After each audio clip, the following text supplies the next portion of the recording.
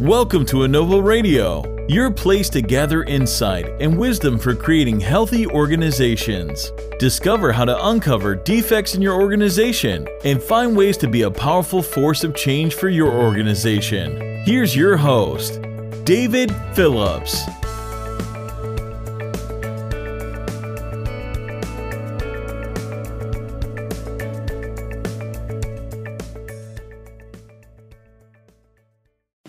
Hey, how are you? This is David from Innova Radio. Sorry it has taken a while to get back into this mode. Life events have happened, and it's just taken me some time to get back into the podcasting mode on this channel. But hopefully I'm in a place now where I can do something once a month, or at least hopefully every other week or so. So I want to talk today about how to lead other people when you're not the leader. I'm a Christian, and I enjoy reading scripture, reading the Bible. And lately I've spent time in the book of Daniel, in the Old Testament book of Daniel. And Daniel was a young man in the nation of Israel, or Judah specifically. And when Nebuchadnezzar invaded that region and conquered Judah, one of the things he did is he took all of the bright young men and their families, young boys and their families, back to Babylon for an indoctrination process. And he took the best and the brightest with the hope of indoctrinating them and training them and making them part of his kingdom. And part of that process involved food. It involved feeding the kids the rich food from the king's table. Daniel and three of his friends, who we come to know as Shadrach, Meshach, and Abednego, were trying to stay faithful to the teachings of the Jewish faith, specifically in the teachings of what they ate and how they ate and when they ate and all those kinds of things. And so Daniel, Shadrach, Meshach, and Abednego asked the king's assistant, chief of staff, if they could just have vegetables and water for their meals instead of the rich food from the king. And the chief of staff was worried that they would not look healthy like or look like the other boys that were in the program, and that Nebuchadnezzar would have his head, which is understandable. You don't want to displease the king. So they were shot down with that request. Well, Daniel and the three other boys looked for another option. And so when the attendant, who was essentially the servant for these four boys, came to them and was talking with them, and maybe even brought them the king's food. They asked him, "Could you please just bring us vegetables and water?" And instead of making it an absolute, they said, let's just do a trial for 10 days and see how things work out. Give us 10 days to show you that we can be as healthy and as well as the other boys in this program.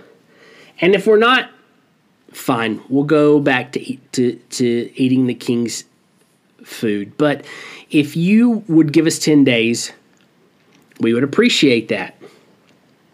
And so the attendant agreed. Now here's a couple of things that come out of that in leading someone when you're not the leader, or essentially getting what you need to stay faithful to your commitment to your belief system when you're not the leader, when you're not the boss. Because there are times when we can be so strong-willed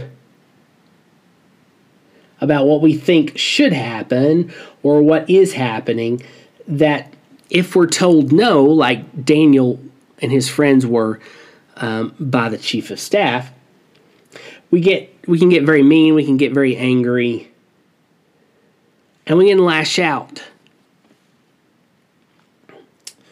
And the problem with that is it can cost us. It can cost us a lot. It can cost us our job. It can cost us relationships. It can cost us status. It can cost us various things. So what we need to do in that is be willing to come up with a variety of options, hoping we get the one we really want to get, but having options that could be a compromise for all parties. Daniel made that initial request, and he was told no. And so he looked for other options. Let's do a trial, see how it goes. And then he talked to someone else. And it was to that person that he proposed the trial run in the food. So he talked to someone else. He came up with another option, and the attendant agreed. But we sometimes get so emotionally focused and fixated on the one idea that we either refuse to consider options or we just can't see any other options. So we don't give people a different way to help us. We don't give them an avenue to help us. We don't lead them effectively. Because you can lead top down, but you can also lead bottom up. I'll give you an example. I was working for a startup back in the early 2000s, and we were having problems with code that was running the application that we had developed, and the code. The server environment in production was we had load balanced web servers, which means the traffic was split between multiple servers, and we had what's called clustered databases, which meant essentially in our configuration, if one database server went down, the other would pick back up, and they would share the data. They would share that data throughout the day. So transactions would come into the database, and they would then get pushed out. They would come into the primary database and then get pushed out to the secondary database. And the problem is we can never figure out what was causing the issues because we did not have an identical environment in our development and staging areas to what was in production. So we couldn't replicate the issue. So as a team, we understood that we were going to have to go to the bosses and ask for money to get an identical environment in our development, in our development framework. And so we decided that the best thing to do with these, the owners of the company, was to do a presentation. And in doing that presentation to them, we laid out, here's the reality. Here's what's going on. Here is the cost of not being able to figure out what some of these issues are. And here are our options to try to solve this problem. And one of them was an identical environment to what we had in our production. We offered several other options as well, but we framed it and we structured it so that the best option was the last option. We essentially went from worst options to best options. And we gave them the ability to decide on their own after seeing the risks and the benefits so that they would feel like they had ownership in the decision. And they essentially gave us what we asked for. But in that process, we knew that we could not just say, this is what it's going to take, and this is the only thing we can do. We had to give them options and explain the risks and the rewards, the benefits of all of that. So we led them in making the decision by giving them options. But sometimes we get so emotionally attached and so fixated on what we want that we don't go through that process. And if we don't do that, if we stay so fixated and refuse to consider options or even to be able to come up with other options, essentially this guarantees that we're likely not going to get our way, not going to get what we want, and we can tick people off, burn bridges, and if they don't fire us, they would be likely to not want to help us in the future. So it damages the relationships that we may need down the road. So what can we do? How can we lead people? And it's not manipulation per se, but it's influencing them in that decision-making process. So what can we do? Well, first, we've got to learn to disassociate the emotions from the ask. Even if we're hurting, the emotions only create tension and anger. And we may hit that person up on a bad day when they've got struggles and frustrations and stress in their life. And when you have an emotionally charged person coming at someone who is stressed or lots of tension, then that's just a recipe for disaster. it can all go really, really bad. So the first thing we got to do is we've got to work. And this is a mental thing. This is a mindset thing. You've got to let the prefrontal cortex, the front part of your brain, the decision-making part of your brain, or the primary decision-making part of your brain, the kind of the controlling, braking part of your brain. We've got to train that and get that to put the brakes on our emotions so that we can think outside of the ask and essentially disassociate those emotions from the ask.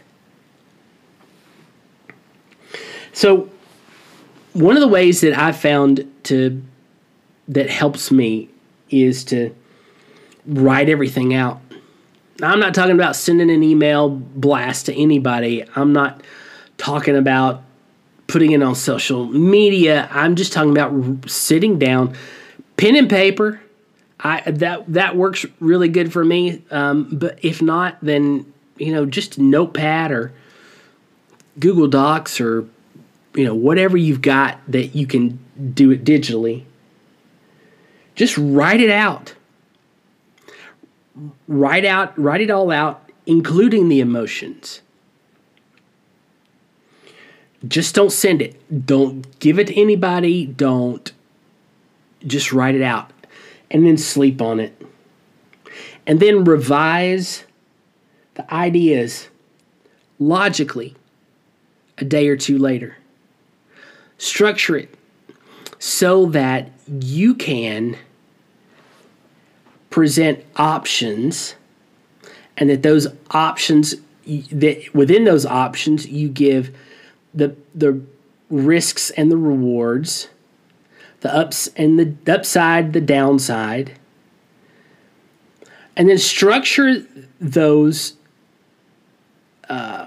options from what you least desire to what you most desire. Be honest, have integrity,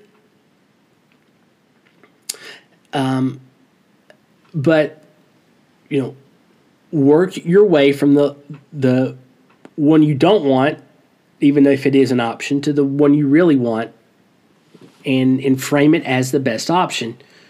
And in doing that, you might actually come up with several other options to accomplish what you need that are better than the one you originally had. And then again, just work through those and develop them visually in your head. Get it from your head to paper or Notepad, or again whatever. And then share that. Schedule time on your boss's calendar. Schedule time on the leader's calendar, and then go and explain everything and kind of work through those options. If you give people options and frame it well, then it's very likely that you could get what the option you want, what you really want, how you want it done, how you want it accomplished, without in a way that the leader, in a way that the boss thinks is they get to participate in that decision, and they don't feel like you're cramming it down their throat. And so there are ways to lead people to get the desired outcome. And again, this is not manipulation. This is just working in your own mind to come up with options, to even get someone to help you come up with other options, because you can't always get what you want. I mean, physically you might not be able to get what you want. Financially, you might not be able to get what you want. All of that. And so allow for options and don't be fixated on only one. And if you do that, then you can lead your leaders, lead the people above you, lead your boss in a direction that you think the organization may need to go, or to get what you need to accomplish the idea that's been rattling around in your head for 6 months, or to get the resources you need to accomplish your role within the organization. And so there are times when you need to lead the people who are leading you. And if you can do it without the emotion. Now, emotions are going to be part of it because emotions are part of our decision making. They're part of who we are. We can never really fully disassociate that. But we can let those emotions come through in a different way, something other than my way or the highway. And in doing so, we get to lead those people who are leading us.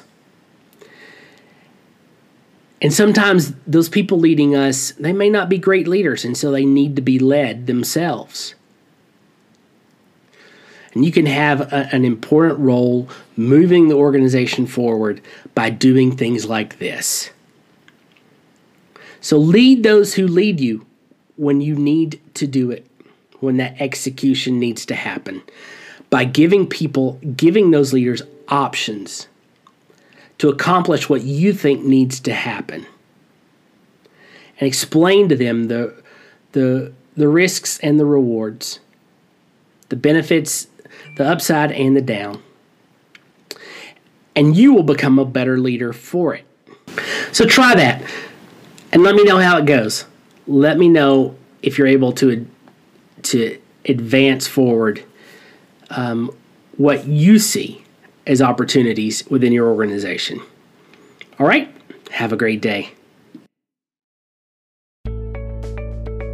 Thanks for listening in today, and be sure to subscribe so you don't miss an episode of Powerful Insight. For more up-to-date information and tips to help you on your quest for change, head over to the website at www.wdavidphillips.com and sign up for our newsletter.